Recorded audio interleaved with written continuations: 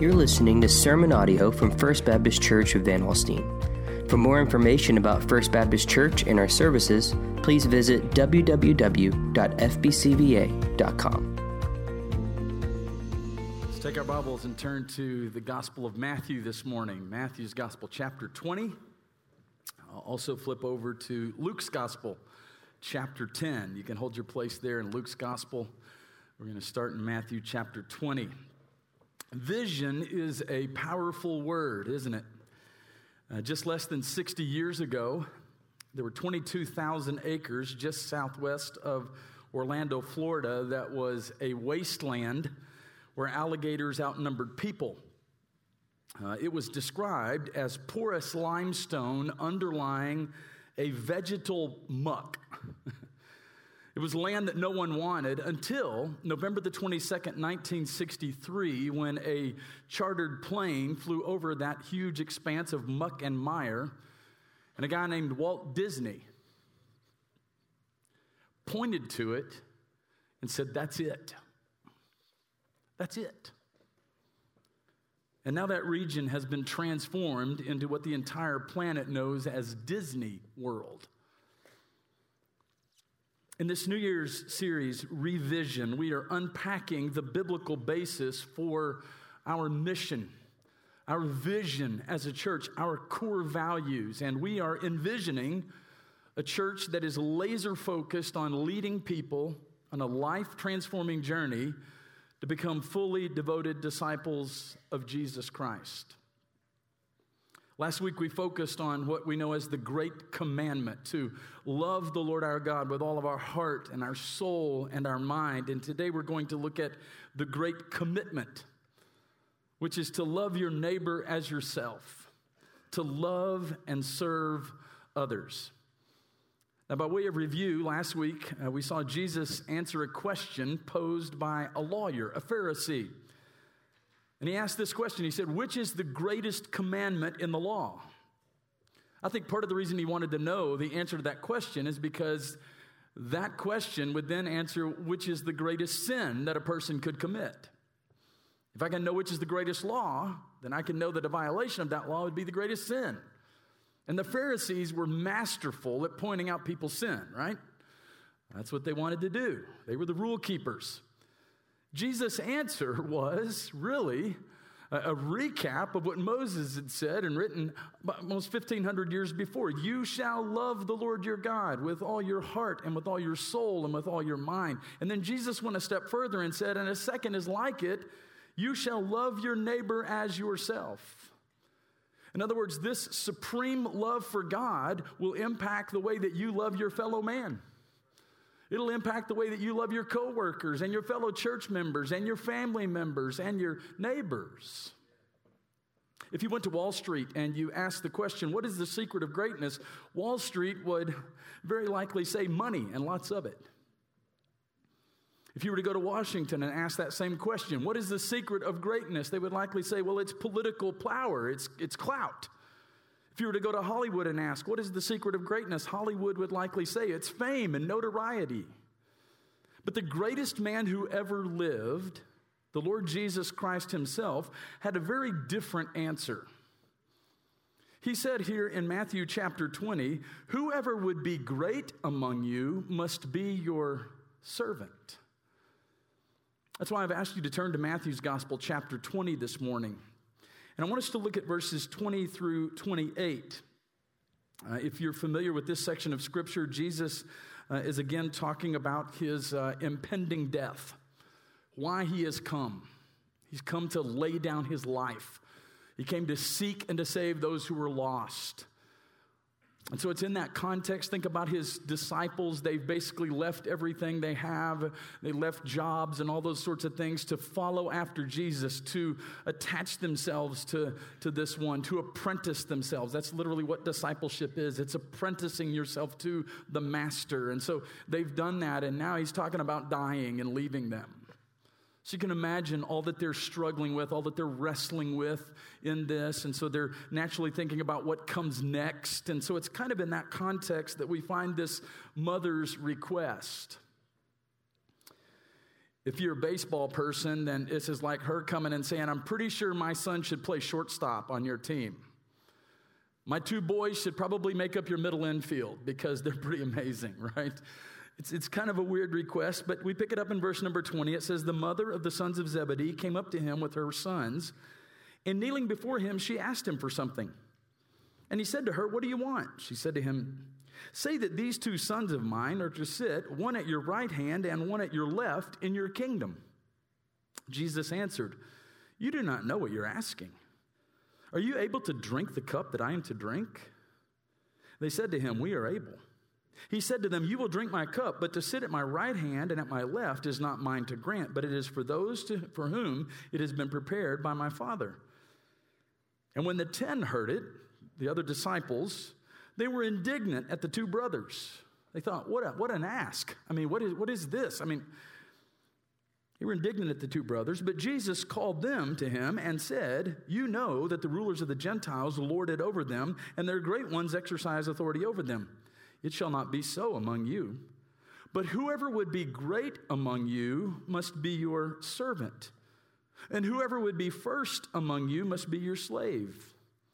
Even as the Son of Man, he's talking about himself now, even as the Son of Man came not to be served, but to serve, and to give his life as a ransom for many. So what we see here is that success and greatness in the kingdom of God are far different than what it is on planet Earth. In the kingdom of God, there is no easy elevator to the top. There's no fast track to the top. To get to the top in God's eyes, you've got to take the stairs of service. Jesus said again, even as the Son of Man came not to be served, but to serve, and to give his life as a ransom for many. For even I, the Son of Man, came here not to be served, but to serve others. Here's the big truth that I want you to understand today from that particular text. The secret to greatness in the kingdom of God is not how many servants you have, but what kind of servant you are. Now, some of us are more naturally inclined toward this.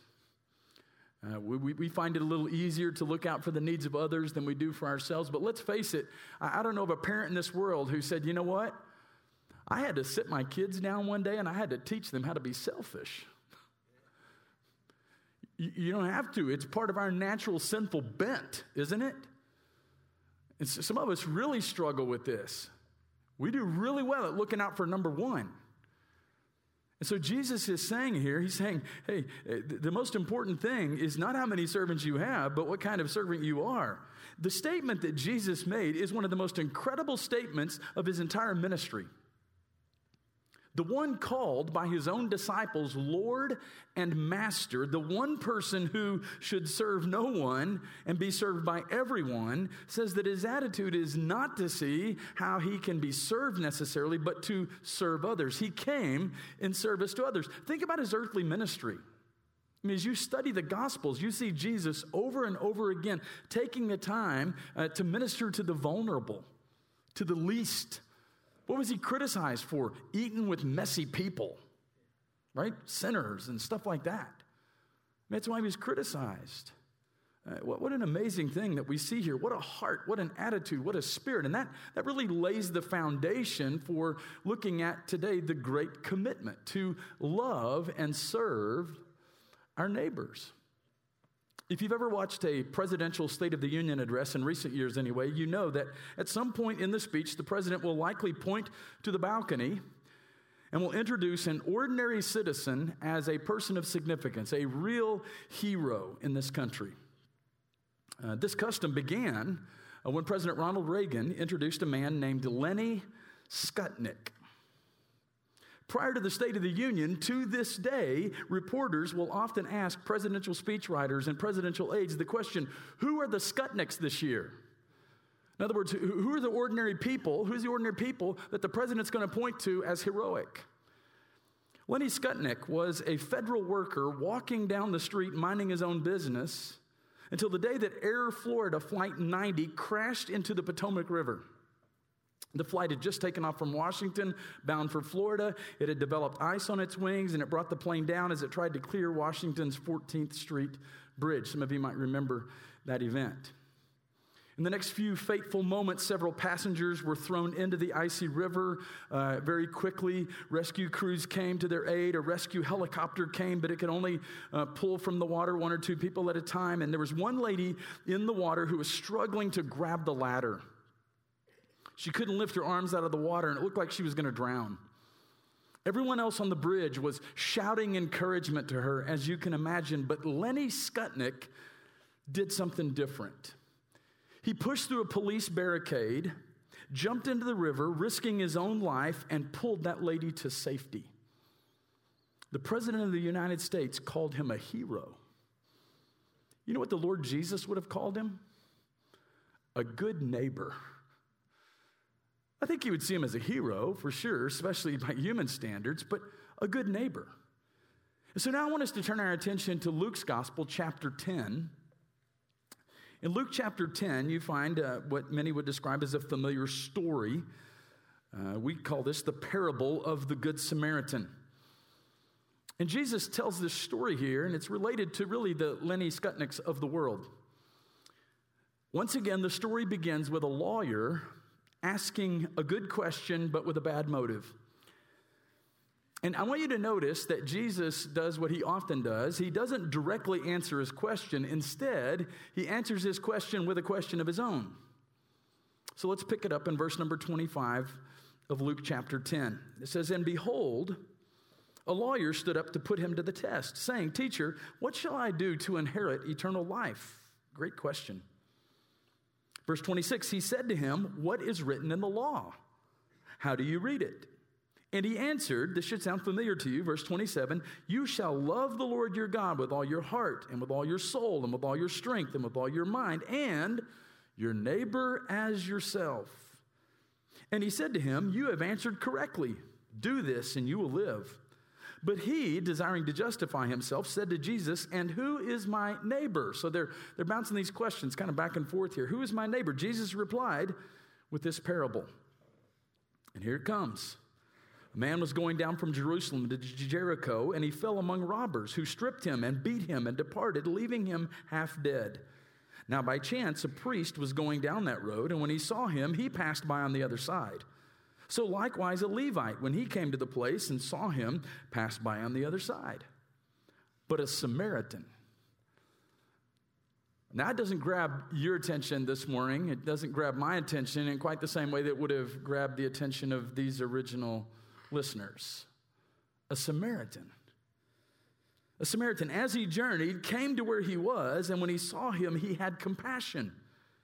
He went to him and bound up his wounds, pouring on oil and wine. Then he set him on his own animal and brought him to an inn and took care of him.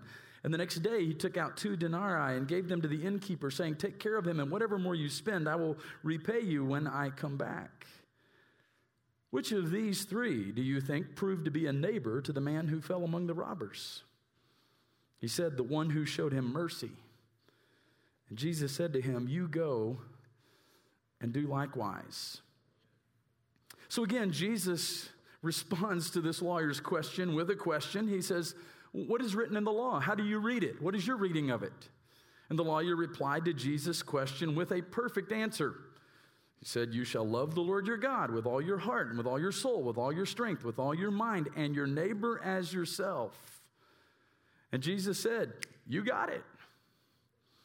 You have answered rightly. Do this and you will live." And even though Jesus affirmed his answer, the lawyer follows up with another question. He says, "And who is my neighbor?" You see, what he was trying to do by asking that question, he was trying to separate people into 2 categories, neighbors and non-neighbors. Neighbors and non-neighbors. And he gave Jesus a golden opportunity to tell one of his greatest stories, to give us this parable, to teach one of the greatest lessons, and really, in many respects, to shock the world at the same time.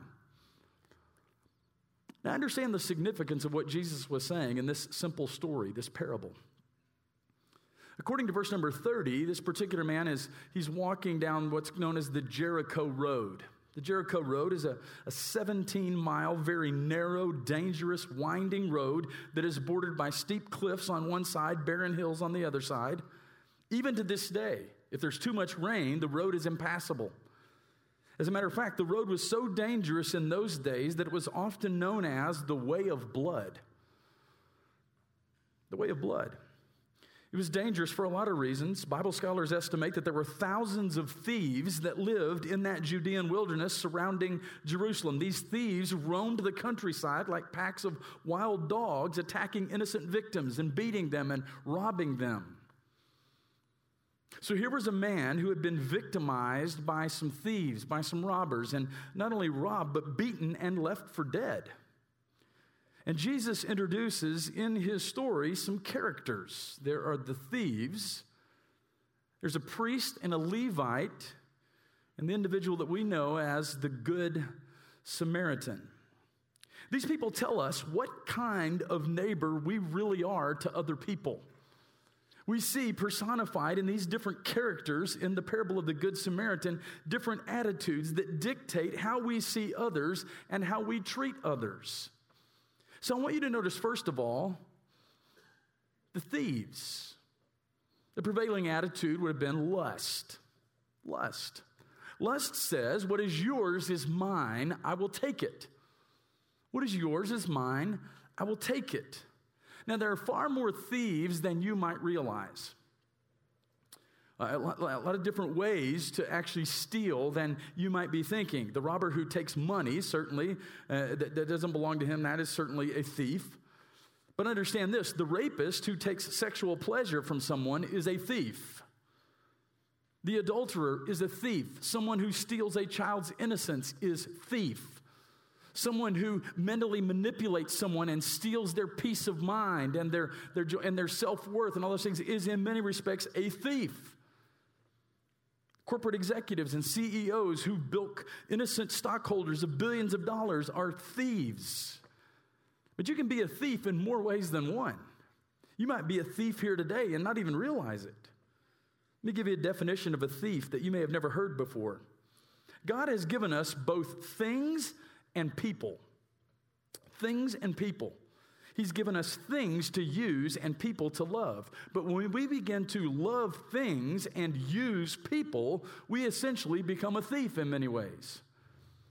If your attitude is always, what's in it for me, then you, in some ways, are a thief. If your attitude is, I want my needs met, I don't care about others, you are in some ways a thief. If you say, I want it my way, and I don't care what happens to others, then in some ways you are a thief. Your attitude is, just make sure I get mine. I don't care about anybody else. You see, there's an attitude that says, I do what I want, no matter how it affects other people. And they look at others and say, what is yours is mine. I will take it. They're controlled by lust. Now, if that doesn't hit home for you, maybe you're having a hard time identifying with that, and you're thinking to yourself, I would never take something that doesn't belong to me. That would never be my attitude. I hope that's true. But let's consider the second, and that's legalism. It says, what is mine is mine. Now, we often joke and say that the rule of the nursery, the church nursery, is what's mine is mine and what's yours is mine, right? But we see this in both the priest and the Levite. So what's mine is mine, I will keep it. I'll keep it. Those who are legalists are super proud of their self-righteousness. They will give you a lengthy list. They will give you their spiritual resume, all of those sorts of things. And so Jesus moves on to the second major players in this act, and we find them in verses 31 and 32. If you're following the text there, it says, now by chance a priest was going down the road, and when he saw him, he passed by on the other side. So likewise a Levite, when he came to the place and saw him, he passed by on the other side. Now the two people that you would have thought would have stopped for sure to help this man would have been the priest and the Levite, right? Because they represent the religious people of the day, the religious crowd. As a matter of fact, since they were coming from Jerusalem, some would suspect that they had just gotten out of church, basically.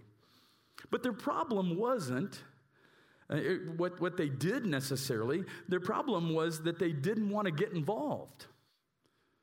quite frankly, their attitude is not all that unusual. Jesus illustrates by what they did not do, that they were no better off than the thieves in many respects. You see, you can be a thief in one of two ways, really. A thief can take something that does not belong to him, while the selfish keep something that could be given to someone else. Proverbs 3:27 says, "Do not withhold good from those to whom it is due when it is in the power of your hand to do so." You see, this is the problem. They could have done something. They could have told the authorities there was a man that needed help. They could have gone and gotten a doctor. They could have done something, but they didn't do anything. They didn't do anything. And you see, the problem with both the priest and the Levite is not what they did. They didn't beat the guy up. They didn't rob him. No, the problem was what they didn't do. I think one of the fastest ways for us to get off course as a church is to simply do nothing. To do nothing. And churches all over America particularly are guilty of this. We just turn inward. And we get thinking about the needs of other people and those outside these walls. We just do nothing. And so when it's time to give, do nothing. When it's time to worship, do nothing. When the opportunity for ministry is available, do nothing. One of the greatest problems that we have in the church today is a lot of priests and Levites. Several years ago, a survey discovered that only 10% of American church members are active in any kind of personal ministry. 50% of all church members have no interest in serving in any kind of ministry. In other words, half of the church is saying rather loudly and pretty clearly, I just don't want to get involved. Just don't want to get involved. You say, well, why is that? Well, trust me, this is something that we pastors ask all the time. Why is that? How can we change that?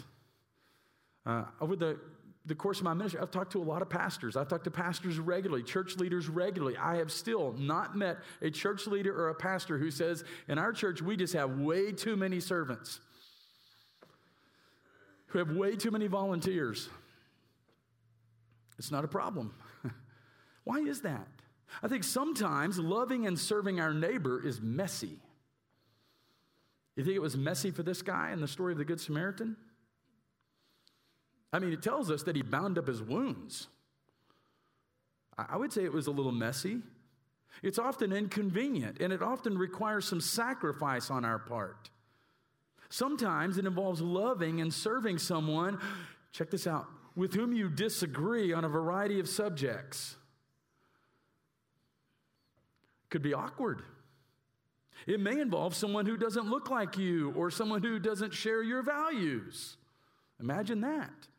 And this is becoming more and more of an issue in our culture the more polarized we become. Because now the people who disagree with us, we can't just say I disagree with them. Now they're our enemy. And let's face it, how many of us really want to stop and be a good neighbor to our enemy, right? I mean, they don't vote like me. They don't view vaccines the way I do. They don't view that. They don't view that. They're my enemy. So what do we do with that? There's a Hebrew word. It's mishpat. Mishpat is a word that it adds clarity, I think, to this whole idea of loving our neighbor as ourselves. It's usually translated justice. And while the word justice, I realize, has become like a political lightning rod in our day, it is what God intends for us to move toward. It is what God intends for us to work toward in loving our neighbor as ourselves. It is restorative in nature. And so when we're talking about loving our neighbor as ourselves, we're not just talking about saying good morning to the next door neighbor when we roll our trash bin out to the curb. It's a great thing to do. We're not just talking about taking a plate of cookies to the people who just moved in up the street. That's a great thing to do, but it's much more than that. Okay? It's not just being neighborly in the way we think of being neighborly. And I think Jesus really makes it clear here that he's not just talking about neighbor in the sense of those who live in close proximity to you. That's kind of the point of the story here in many respects. Because if we were like this lawyer, we'd basically be going, I'd be like, well, so does this guy like live in Georgetown? Does he live on San Carlos? Because that's the street I live on. But if he lives on Newport, I'm out. Okay? That's kind of what this lawyer's trying to do. Like he's trying to separate neighbors from non-neighbors, right? Because if I can make up this list of non-neighbors over here, then I'm off the hook with those people. It's not about proximity. Who's your neighbor? Who's your neighbor? Now I want us to see finally this morning the third attitude, and that's love. If the thieves represent those who would say, what's yours is mine, I will take it. If the priest and the Levite, the legalists, would say, what's mine is mine, I'll keep it, then the Good Samaritan represents the attitude of love. What is mine is yours, I will give it. I will give it. We know this guy is the hero, of course. Now again, when Jesus brings the Samaritan into the story, you probably could have heard a collective gasp when they heard him say a certain Samaritan. You have to understand that today we talk about the Good Samaritan. We don't have a problem with that. But 2,000 years ago, the Jew felt that the only good Samaritan was a dead Samaritan because they hated the Samaritans. There were several reasons. The Samaritans were Jews who, after Israel had been defeated by the Babylonians, they stayed behind. They intermarried with the Assyrians, who were an abomination in the sight of the Jews. They even built their own temple at Mount Gerizim and refused to worship in Jerusalem. If you really wanted to insult a person 2,000 years ago, all you had to do is call him a Samaritan. That's why the Pharisees said to Jesus in John's Gospel, chapter 8, verse 48, do we not say rightly that you are a Samaritan and have a demon? In that day, it would not have been uncommon to hear a Pharisee in the temple and out loud thank God that he had not been born a woman, a Gentile, or a Samaritan. Highly, highly offensive, right? And yet Jesus makes the Samaritan the hero of the story. Now, the reason he does this is to teach a lesson that the crowd that day particularly, and maybe the crowd this day by application, never thought that Jesus would teach. I'm convinced that not everybody understands the real meaning of this story. It's kind of like the little boy who came home from Sunday school one day. His mother asked him what he had learned at Sunday school, and he said, well, it was about two preachers who saw a man in a ditch, but they didn't stop because he had already been robbed. I think sometimes we don't get it. Actually, Jesus told this story to illustrate to the lawyer and to those who were listening that he'd been asking the wrong question. The question is not, who is my neighbor? Because he's going to see in a moment that you don't need to ask that question. The question is, am I a good neighbor? Am I the right kind of neighbor? I mean, you put yourself in this story and ask yourself this question and be completely honest. Who would you have been that day? One of the thieves? You'd say, oh, never, Pastor, never. The priest and the Levite? Let's be real honest now. When it's messy and it's inconvenient and it may require some sacrifice on our part, if we're completely honest, many times we're not the Good Samaritan. We're more like the priest and the Levite. I don't want to get involved. I was talking to Michael Fellini the other day, a retired police officer, and he said it'll amaze you the number of times that they come up on the scene of a crime or something, and you'll find that there have been people there, people in proximity, and you know what they've done? They pulled out their phones and videoed. Have they done anything to really help? We live in a weird time, y'all. It's not unusual to hear stories like that of people who've witnessed heinous crimes on public transportation in various places. And did they do anything? No, they don't want to get involved. It could be too messy. It could be weird. It could be awkward. And if we're completely honest, sometimes we're just like that. So we begin to understand then the meaning of the story. You see, everyone is your neighbor, not just the person next door, not just the person in your neighborhood. A neighbor is a person in need or in danger. A neighbor is a needer. A needer. And so every time you see a person in need, you immediately become a neighbor. You become a minister with a ministry. And I'm not suggesting that all of us can help everyone. Okay, we can't. I know for some of it seems overwhelming. I get that. But what do you do when God puts those opportunities before you? Walk by on the other side? Or do you stop and show compassion? Because the last three words of verse number 33 tells us what set the Samaritan apart. It says, he had compassion. He had compassion. So what made this Samaritan so special was not the color of his skin, but the compassion of his heart. No law could make the priest or the Levite stop, but love could make the Samaritan stop. And notice what the Samaritan did for this man. Look at verses 34 and 35 again. He went to him, bound up his wounds, pouring on oil and wine. Then he set him on his own animal, brought him to an inn, and took care of him. And the next day he took out 2 denarii and gave them to the innkeeper, saying, take care of him, and whatever more you spend, I will repay you when I come back.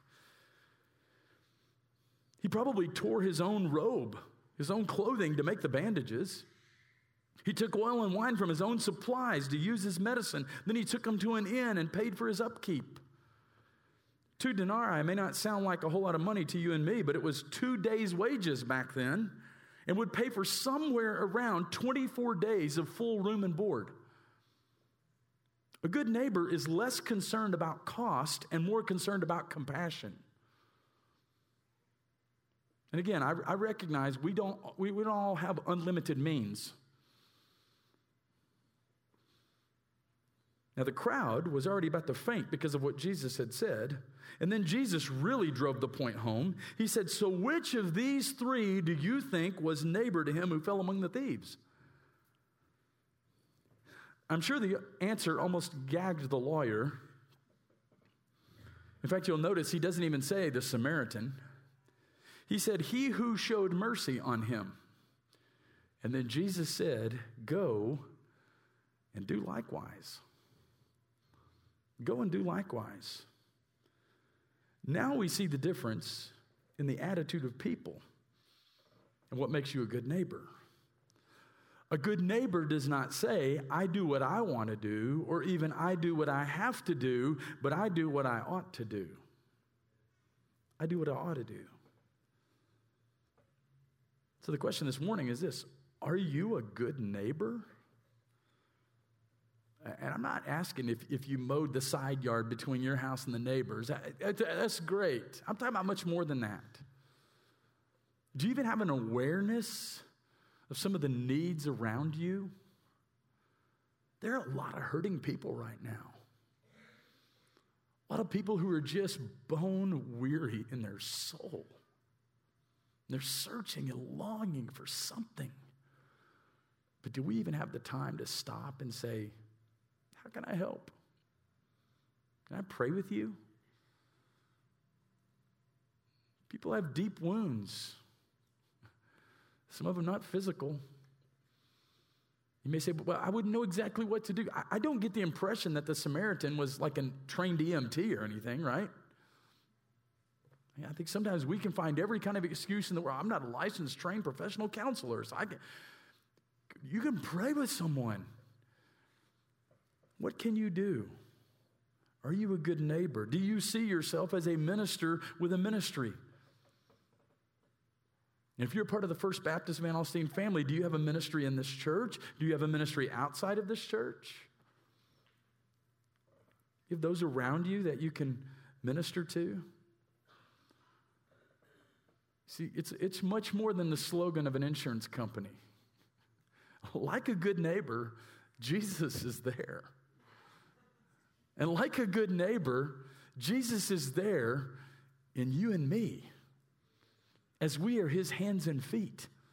And we love and serve others like we love ourselves. And in the same way that we have been loved and served by our Heavenly Father. It's the great commitment. And what some of us may have to do is we have to step out of our own little bubble, our own little world where we're just so self-absorbed and all we can think about is ourselves and our issues, and think about other people. And what are their needs?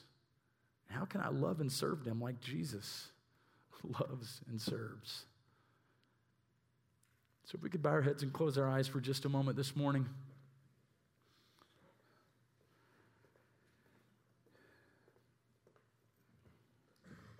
This is a time in our service that we often refer to as a time of decision. And while we don't do what many would refer to as a traditional altar call, there is always an invitation. There's always an invitation. For some of you, the invitation is this. You may be here today and you may be searching and seeking, longing for something spiritually. You're wandering aimlessly. You're even uncertain about your relationship with God or if there is a God. God's word makes it clear that the only way that we can be in a right relationship with God is through his Son, the Lord Jesus Christ. So if you're walking a road of self-righteousness, hoping and praying and trying and striving to be good enough so that hopefully someday you will earn God's favor, that's ultimately a dead-end road. It just is.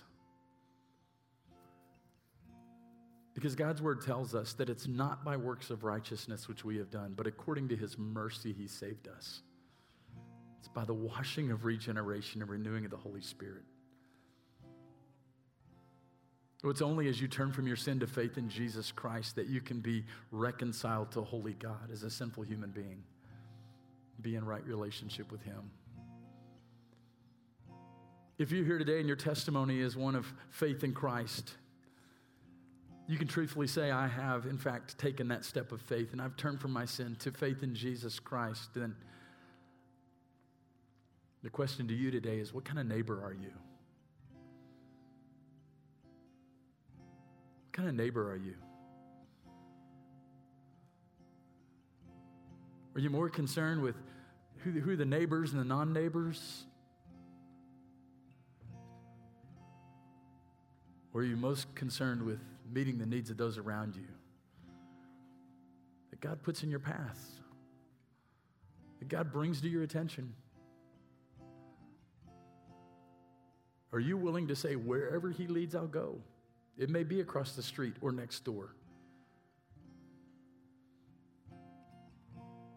So our prayer today should be, God, give me an awareness of the needs around me. And God forbid, if I try to take something that's mine, or I try to walk by on the other side and do nothing when I can and should do something. Father, we thank you. We thank you for those of us who are often slow to get it, that you make it incredibly simple.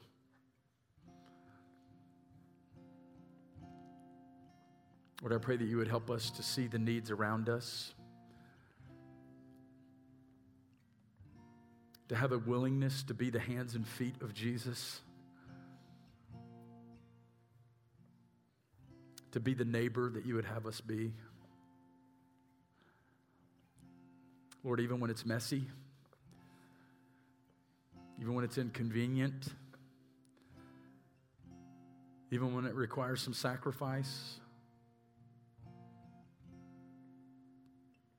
help us, Lord, to understand that there are people who are vulnerable all around us. And Lord, give us a willingness and a resolve to step in.